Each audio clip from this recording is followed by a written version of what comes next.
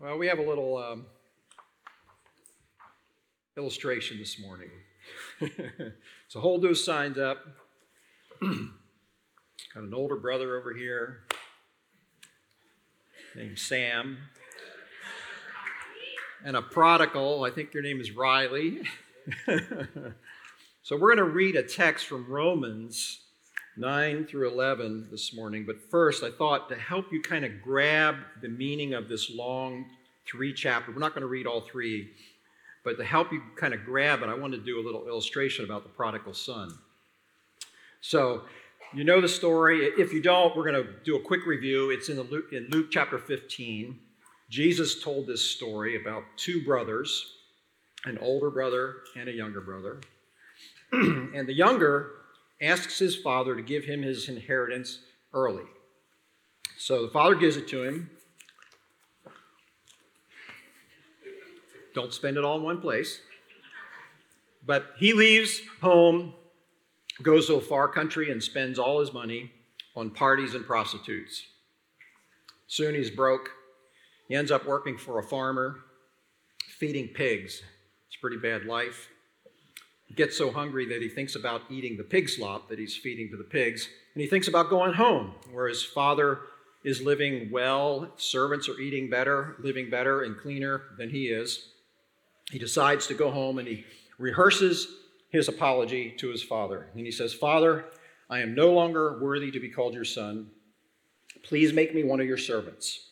But the father sees him coming from a long distance, which means he's obviously been waiting for this event to happen. And he goes running out to meet him. And while the son is trying to apologize, the father is saying, "I don't want to hear it. Welcome home." He puts new clothes on him, new shoes on his feet, a ring on his finger. He tells the servants to prepare the fatted calf for a feast. So they're having this great celebration that the prodigal has come home. He's happy. He's been welcomed back into the fold. He's clean again. The older brother comes home from the field. It says he's out in the field. He comes in and he sees what's going on, and he's not happy about it at all. He refuses to join the party.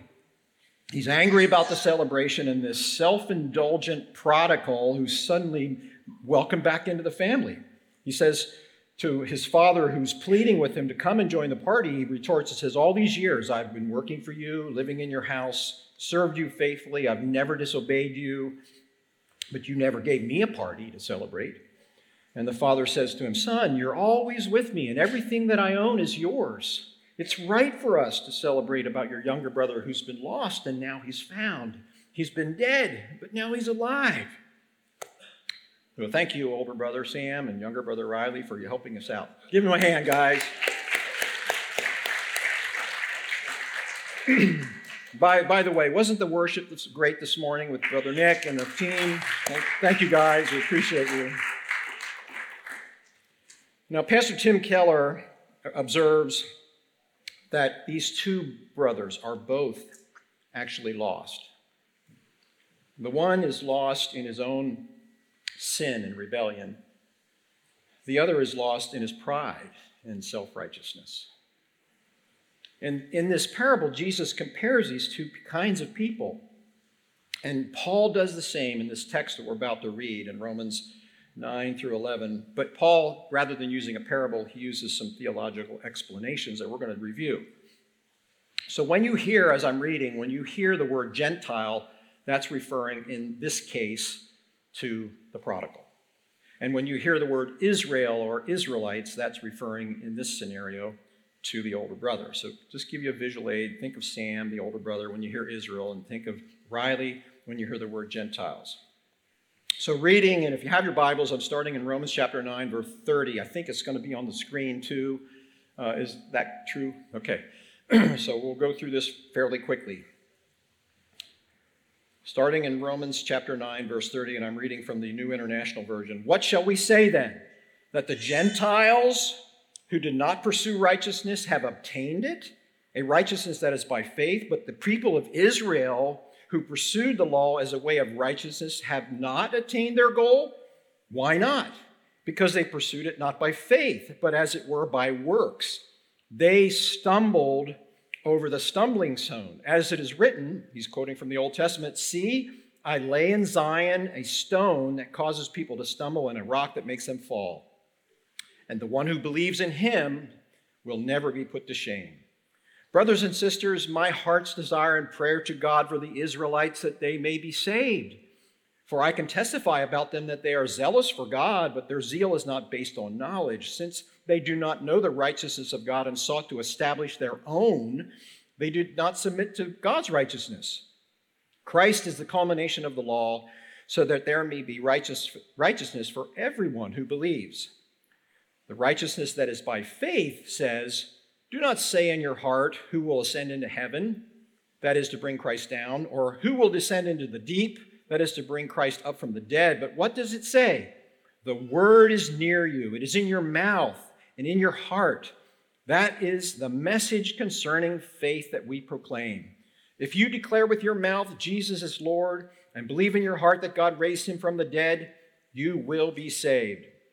For it is with your heart that you believe and are justified, and it is with your mouth that you profess your faith and are saved. As the scripture says, anyone who believes in him will never be put to shame. For there is no difference between Jew and Gentile. The same Lord is Lord of all and richly blesses all who call on him. For everyone who calls on the name of the Lord will be saved. How then will they call on the one who they have not believed in? And how can they believe in the one whom they have not heard? And how can they hear without someone preaching to them? And how can anyone preach unless they are sent? As it is written, how beautiful are the feet of those who bring good news. But not all the Israelites accepted the good news. For Isaiah says, Lord, who has believed our message? Consequently, faith comes from hearing the message, and the message is heard through the word of Christ. But I ask you, again, did they not hear? Of course they did. Their voice has gone out into all the earth, their words to the end of the world. I ask, did Israel not understand? For Moses says, I will make you envious by those who are not a nation. I will make you angry by a nation that has no understanding. And Isaiah boldly says, I was found by those who did not seek me. I revealed myself to those who did not ask for me. But concerning Israel, he says, all day long I've held out my hands to a disobedient and obstinate people. I ask then, did God reject his people? By no means. I am also an Israelite, a descendant of Abraham from the tribe of Benjamin. God did not reject his people whom he foreknew. This is God's word. So the big idea we're going to talk about today is peace with God, this idea of righteousness by faith. How are we made right with God? How do we have peace with God? How is things made right in the world and in our lives? If it's for everyone, it says here, older and younger brothers. So Paul uses two little ways to make his case. First, he quotes extensively from the Old Testament in this text that we just read. The second way he makes this case is by asking rhetorical questions. So let's look at these two areas for a few minutes. He quotes from the Old Testament. Now, why does he quote from the Old Testament? He quotes a lot from the Old Testament in this text. Why did he do this? Well, first of all, the reason he did it is because the New Testament hadn't been written yet. All right? So he's writing the New Testament. I don't think Paul necessarily knew that he was doing that in writing the book of Romans, but that would become a part of what we call the canon of Scripture. So Paul is using Scripture that he knew, which is the Old Testament. He was an Old Testament scholar. He was a very, very dedicated Jew and knew the Bible, the Old Testament, that is. And there's a lot of it here.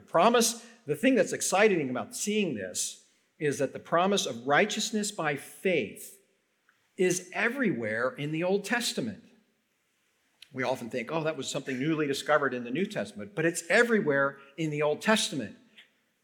Paul quotes from 12 books in these 3 chapters: Genesis, Exodus, Leviticus, Deuteronomy, 1 Kings, Isaiah, Jeremiah, Job, Psalms, Joel, Hosea, and Malachi. 12 books he quotes in these 3 chapters. He quotes more in these 3 chapters from the Old Testament than he does in any of his other writings. 12 times in Romans 9. We only read the very end of Romans 9. 12 times in chapter 10, 9 times in chapter 11. Paul's thesis was that from the beginning, Genesis, from the very beginning, God planned to bring salvation to the nations from the very beginning of the fall of Adam and Eve through a simple response of faith in him. That was always God's intent. Abraham was the first step in that. And Abraham, we'll talk about him in a minute.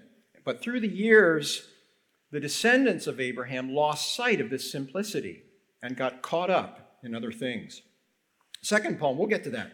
Second, Paul asks a bunch of rhetorical questions. Now, what's a rhetorical question? I think of The Simpsons. I don't know if you ever saw that episode, but it's hilarious. Dad, do you even know what a rhetorical question is? Why do I know what a rhetorical question is? So here's a form. A rhetorical question makes an obvious point by asking a question. It's like this. There's a wife, her husband's outside doing something, and she sticks her head out the screen door and sees her husband 20 feet up an extension ladder. He's leaning out off the extension ladder, holding on to the ladder with one hand, and with the other hand, he has a chainsaw, and he's trying to cut a limb of a tree on the chainsaw.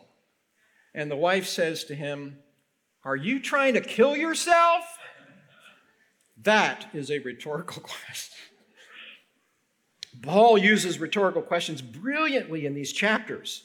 Let's review quickly. Romans 9:6. We didn't read this text, but he asks this question: has God failed to fulfill his promise to Israel?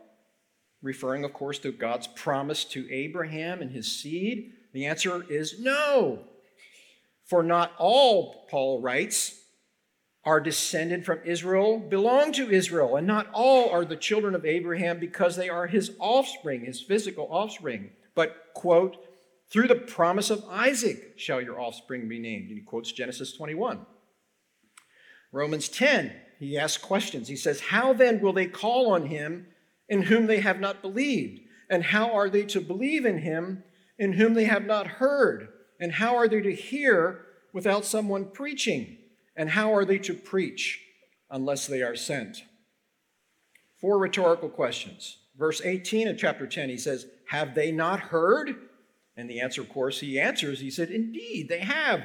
The heavens, he quotes Psalm 19, the heavens declare the glory of God. The voice goes out throughout all the earth and their words to the end of the world. In other words, the entire creation of God has been declaring God's truth since the very beginning.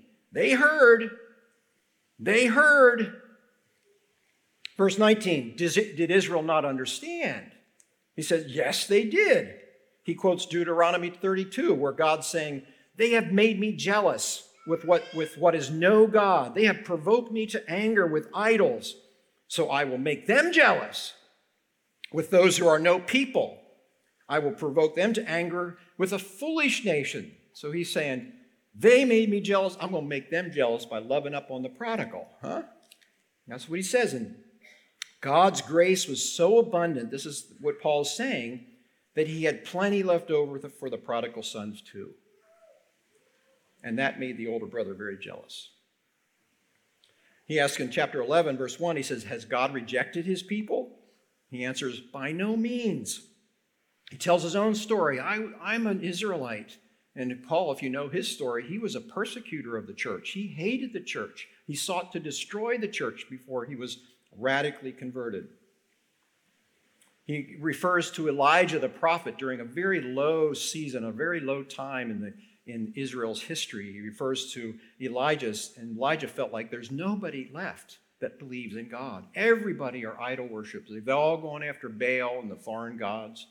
And even Elijah discovered God spoke to him and said, no, there is a remnant that still believe. Paul said that God even saved me, a Jewish persecutor of the church, and even in Israel's lowest moments in history, there were still some who believed. Verse 11 of chapter 11, Paul said, did Israel stumble so badly that they could never get up again? He said, certainly not. For if their rejection means the reconciliation of the world, and if Israel forsook God and the Lord took the gospel to the Gentiles, what will their acceptance mean but life from the dead? In other words, the Jewish rejection of Jesus, think about this. Fast forward to the New Testament times. The Jewish rejection of Jesus, the Jewish caused execution. He was executed by the Romans, but it was really the impetus came from the Jewish leadership. The Jewish execution of Jesus opened the door for the Gentiles to hear the message.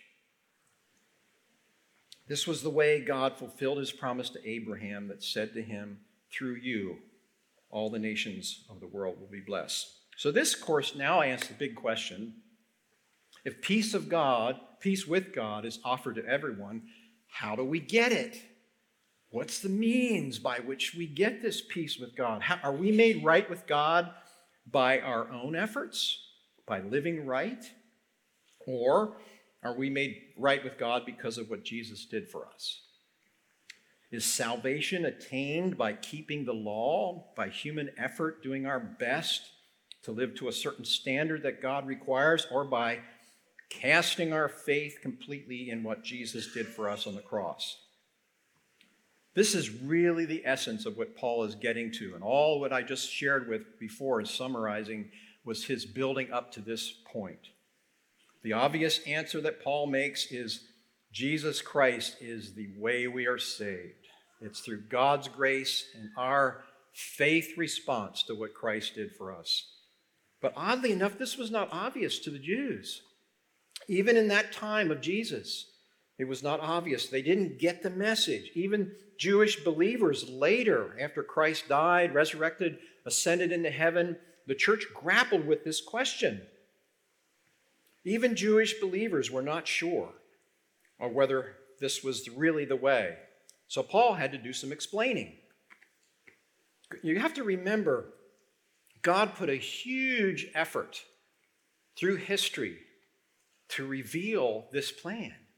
From the very beginning, when Adam and Eve sinned, God was on a mission to bring reconciliation. It's not hidden, it's there in the Old Testament. A lot of human failure was also in the Old Testament, but this was God's mission. God gave Abraham huge promises. He said, I will make you a great nation, and in you all the families of the earth will be blessed. And of course, now he said this to Abraham when he was 99 years old, and his wife was 90, and they'd never had children. She was unable to have children. And he says to them, I will give you a son in your old age. And Abraham's response to him was he believed God. And the Bible tells us in Genesis 15 that God accounted that faith to make him righteous. So that was a precursor. That was a foreshadowing of what was to come. 2,000 years passed, and Abraham's exemplary faith was finally revealed in its fullness in the person of Jesus Christ. During those years, the descendants of Abraham, the Israelites, were supposed to be stewarding this promise given to Abraham, but like most of us, they didn't do a really good job of it. Huh? Have you stewarded God's calling on your life perfectly? Have you walked it out perfectly? None of us have. We all walk with a limp. We all kind of are a little lame in it. We have to go back to Jesus every day and make apologies for, wow, boy, I messed that one up. Sometimes the Jews were the same. They walked with God, and other times they abandoned him. A lot of the times they acted like the older brother. Rather than being an example of God's hope and promise, they just thought they were better than everyone else. They thought the idea of being God's chosen people meant God just liked us better than anyone else. And they didn't realize God chose you to carry a message. That's why you're chosen. I'm sending you to the supermarket to buy groceries. That's why you're chosen. You're not chosen because I like you better than everyone else. I got a job for you to do.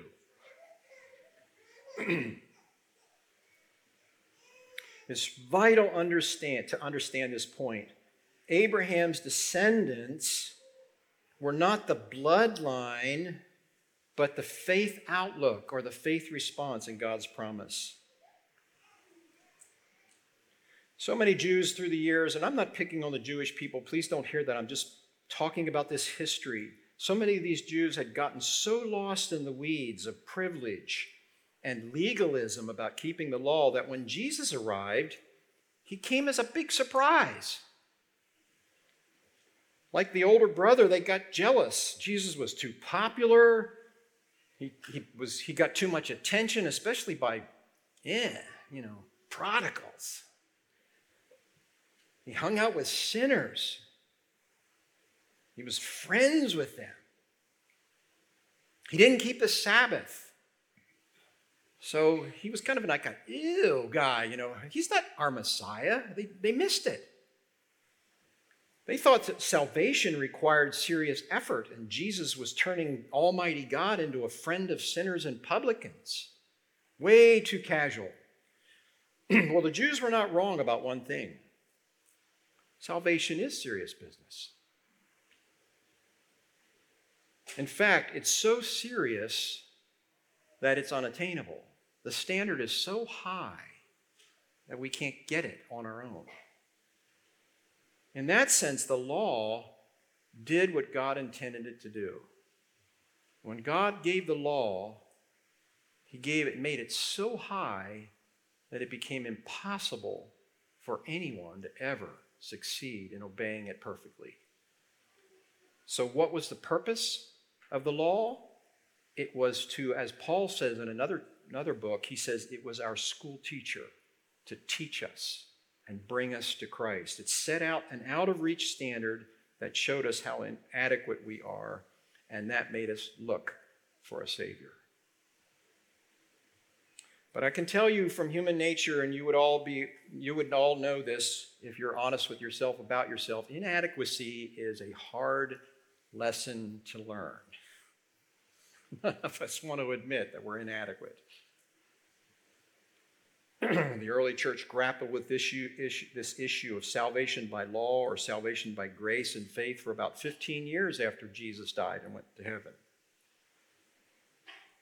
Some said, believing in Jesus is good, but you still have to keep the law. Particularly, you have to be circumcised. Others insisted, Jesus is enough. In AD 50, which was about 15 years after Christ's death and resurrection and ascension, the church leaders got together in Jerusalem. We now call this gathering the Jerusalem Council. Sounds really scary and serious. It's just a bunch of guys getting together, probably around a table in a small room. The church wasn't that big, in those days, not compared to it is now. It was big enough, but they got together. They gathered around this one question: how do we have peace with God? How are we made righteous? Is it by keeping the Old Testament law plus believing in Jesus, or is Jesus enough? And to their credit, they came to the agreement and came to the recognition. Paul was there. Peter was there. James, the Lord's brother, was there. He was the pastor of the Jerusalem church, and he was there, and a bunch of others, some agreeing, some disagreeing, and they came to an agreement that righteousness comes by faith in the finished work of Jesus on the cross. Nothing more. Period. This is in AD 50. But still took some time to sink in. 5 years after that, about AD 20, Paul had to write a letter to the church in Galatia, and here's what he wrote in chapter 2 of Galatians. He said, "We who are Jews by birth are not sinners like the Gentiles. Yet we know that a person is made right with God by faith in Jesus Christ, not by obeying the law. And we have believed in Jesus Christ so that we may be right with God because of our faith in Christ, not because we have obeyed the law, for no one will ever be made right with God by obeying the law." Paul's writing that to the church in Galatia. 2 years later, he had to write another letter, this time to Rome, the church in Rome, which is what we're reading right now, to emphasize this point to another body of believers in the city of Rome. So what does this all mean for us today? Faith and law, and it's hard for us as outsiders, as Gentiles, don't have this huge and rich background in the Jewish culture and the history of God's dealing with these people over many, many, hundreds, decades, centuries, a few thousand years. It's hard for us to see the difference between the forgiven prodigal and the judgmental older brother. We kind of just get this idea that salvation is by faith through grace. The one goes to church and just enjoys Jesus. This is where it gets a little bit personal for us. Some of us, we go to church and we just enjoy Jesus. There's some others of us that come to church and we sit around and kind of criticize and are scowling about these things aren't being done right, and I don't like the way they're singing, and I don't think I believe with that doctrine, and we have all kinds of reasons why we scowl. I remember back in the early 2000s, I went to Costa Rica on a surf trip, and I met a young Costa Rican Christian leader named Pano Rojas. Many of you know Pano. And Pano had been a wild surfer, he'd smoked weed and he'd have parties, and he and his buddies from high school, all they wanted to do was surf waves and hang out. And so they had this whole, look, long hair, board shorts, flip-flops, surfer swagger. I know we got some of that here, and they love Jesus too, so I'm not picking on that, all right? But that was their MO. Well, that did not fit when Pano and his buddies got saved and went to church. And again, I'm not picking on the church in Costa Rica, but the church they went to in that time, one of the leaders took them aside and said, if you want to come back to church, you need to cut your hair and you need to put on proper clothes, which means long trousers and a white shirt and a tie and proper shoes, because flip-flops ain't going to fly in this church, bro. Basically, there was no room in Jesus' church for long hair and board shorts and things like cool and rad and far out and whatever other Spanish lingo these guys were saying to describe things they liked, including Jesus. And the scowling older brother was like, Jesus is not far out, okay? Jesus was holy and demanded respect. He was not rad or cool. So to get in good with Jesus, you had to clean up and walk right. So Pano decided to start a surf church. He planted a surf church. They started on Friday nights at the beginning so they would not get in trouble with some of the established churches in the area that met on Sundays, and Sundays was very sacred, and so meeting any other time of the week was not sacred. So yeah, you can have your funny little meeting if you want to. So they had a Friday night church, and board shorts and slippers or flip-flops and long hair and a whiff of saltiness was actually the dress code. You couldn't come if you were wearing trousers and a white shirt and tie. Not really. Today, Casa Vida Church in Tamarindo is a thriving body of believers on the shores of the Pacific Ocean where board shirts and long hair are the norm. I'm glad Pano Rojas planted a surf church. I'm glad to be a part of a surf church here in Pensacola, Florida. Aren't you? Huh? Isn't it great to be a part of a church like this? But we must remember something. All of us can be inclined toward becoming an older brother. It's not that long a trip down the aisle. And Paul talks about this in Romans chapter 11. Again, we didn't read this text for time, but he talks about these two branches of an olive tree, the natural branch and the one that was grafted in. And he says, some of the natural branches have been broken off, and you, a wild olive shoot, have been grafted in among the others and now share in the nourishing sap from the olive root. Do not consider yourself to be superior to those other branches. In other words, we all can become like this in time if we're not careful. At my age, I get the older brother type. I get it. I'm not 20 anymore. I gave my life to Christ when I was 50 years ago, actually. 50 years ago in August of 1973. So 50 years and 2 months. I was an 18-year-old trouble seeker, so now you can do the math if you're mathematicians to figure out how old I am. I was sliding down a scary slope into a very dark abyss, knew I was in trouble. I had people that had come to Christ before me. My parents were Christians and were following Jesus. So I had people rallying around me, praying for me, like the father in the prodigal son story, waiting for this radical prodigal to come home. I remember the transformation when Christ touched my life, and I was radically converted. And fell in love with Jesus and still struggled with sin and insecurities about my faith and temptations and also joy. I still have all that stuff going on, if I'm really honest. I'm a little bit more settled now. I like the steady life, I'm happily married to one woman for 47 years. It's It's nice. I've kind of grown up, I've become more mature.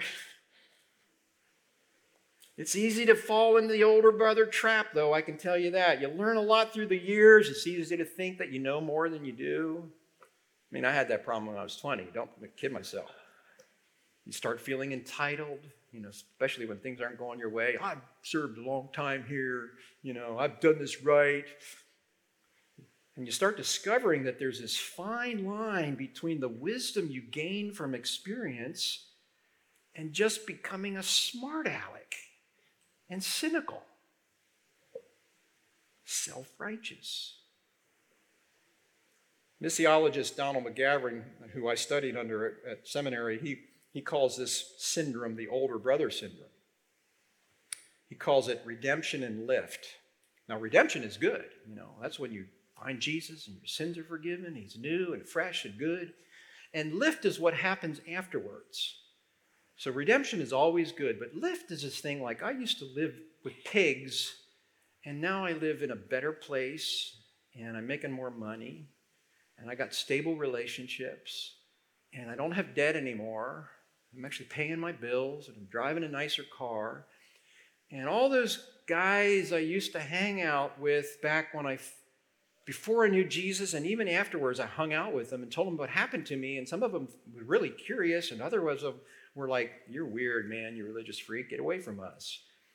Now I look at all those guys, and they look like a bunch of losers. So we become an older brother because we become sort of entitled and arrogant. But here's the thing, and I want to wrap up with this. God loves prodigals, but he loves older brothers too. Paul says this over and over in every one of these chapters, the opening verses of each of these three chapters, 9, 10, and 11. I'm going to read 9. I think we have time. I'll read all three of them. They're not long. Here's what he says in Romans 9, 1-5. He said, I speak the truth in Christ. I am not lying. My conscience confirms it through the Holy Spirit. I have great sorrow and unceasing anguish in my heart, for I wish that I myself were cursed and cut off from Christ for the sake of my people, those of my own race, the people of Israel. And then he goes through this litany, this amazing litany of their history that's so rich, and all of us Gentiles are beneficiaries of this rich history. It's not the way by what we are saved, but it's a wealthy history. He says, theirs is the adoption to sonship, meaning that they became chosen by God. Theirs is the divine glory. The Old Testament word for that is Shekinah, the actual visible presence of God in the temple. They actually could see it. Theirs is the divine glory. Theirs is the covenants. Theirs is the receiving of the law, the temple worship, and the promises. The stuff we read to this day, the promises. Theirs are the patriarchs, meaning Abraham, Isaac, Jacob, and their ancestry. And from them trace the human ancestry of who? The Messiah. He says, brothers, and then he says this in chapter 10, verse 1. He says, brothers, my heart's desire and prayer to God for Israel is that they may be saved. And Romans 11:1, he says, I ask then, has God rejected his people? Again, a rhetorical question. By no means, for I myself am an Israelite, a descendant of Abraham, a member of the tribe of Benjamin. So here at Upper Room, even probably today, if you're honest, some of us are prodigals and some of us are older brothers and some of us, probably a lot of us older folks especially, Kenny. I'm just picking on you, bro. We're small at church, I can get away with that. We're a little bit a mixture of both. We're in love with Jesus, but, we got that going on too. We're grateful for the prodigals who come home. We're grateful for the older brothers who maintain the house. Our brokenness is obvious every day, but God's plan goes forward. And here is something that's amazing in these chapters that I'll just touch on briefly. But God's plan is so important that the Bible not just Paul, but the Bible, including Paul in this text, speaks of it in terms of these very complicated and religious words called election and predestination, meaning God planned it way in advance. Not only for the big picture, but individuals' involvement in it. He planned it. We don't understand predestination. We in some ways feel, it's like Forrest Gump said, Mom, what is my destiny? We all have this sense of wanting to know that our lives have meaning beyond the choices that we make. Somehow that God is guiding our life. Paul speaks of these things in those terms. He said God chose people like Abraham and the Israelites. He elected people like you and me, imperfect, broken, saved by grace, to advance his plan and his message to the world. God predestined us to take his plans to the nations, a plan that was bought and paid for by Jesus on the cross, embraced by us by faith in him and his work, and now carried forward by who? Prodigals and older brothers, under the watchful and loving eye of a sovereign God, our Father. We can hardly comprehend it. I've listened to sermons, I've listened to messages, I've taken courses in graduate school trying to understand predestination, and none of us quite get it. In fact, Paul even talks about it. It's like a mystery. Who can know the mind of the Lord? Here's what he says in wrapping up. Paul writes this in the very end of Romans chapter 11. He says, "For God has consigned all to disobedience, that he may have mercy on all." Oh, the depth of the riches and wisdom and knowledge of God, Paul writes. How unsearchable are his judgments and how inscrutable are his ways. For who has known the mind of the Lord? Or who has been his counselor?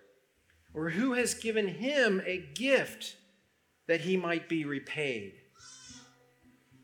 From him and through him and to him are all things. To him be glory forever.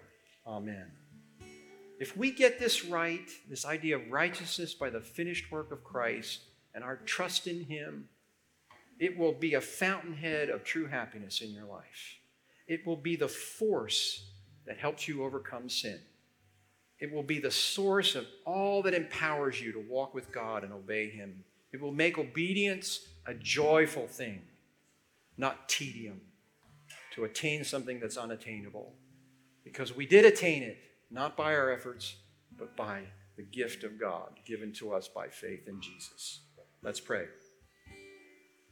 Father, we're just so grateful for the insights you gave the Apostle Paul in writing these texts and the amazing, incomprehensible reality and yet a mystery to us. Try to understand it all with our minds, but yet at the same time, our minds can't quite fathom it, but yet our hearts have experienced your intimacy. That you drew near to us. You drew us to yourself. You revealed what Christ did for us and what that meant for us, Lord. Thank you for that, Lord. Thank you for coming near. Thank you for drawing us. Thank you for loving us, caring about us. If there's anyone here today and you say, I have no idea what you're talking about, bro, I want to just encourage you to just surrender to Jesus. Say, Jesus, I don't get it completely, but I'm hungry for what you guys have. Whatever it is that you have, I'm hungry for it. That's where it all starts. It's just this surrender, this openness. Say, I can't do this on my own. I can't even understand it on my own, but I surrender to the trustworthiness of God himself and what he did for me in Christ. Lord, we thank you for that today. Thank you so much, Lord, for giving us peace. And thank you for words that come from the Bible that help us in some small ways understand all that you did for us. And we pray that all in Jesus' name with thanksgiving. Amen.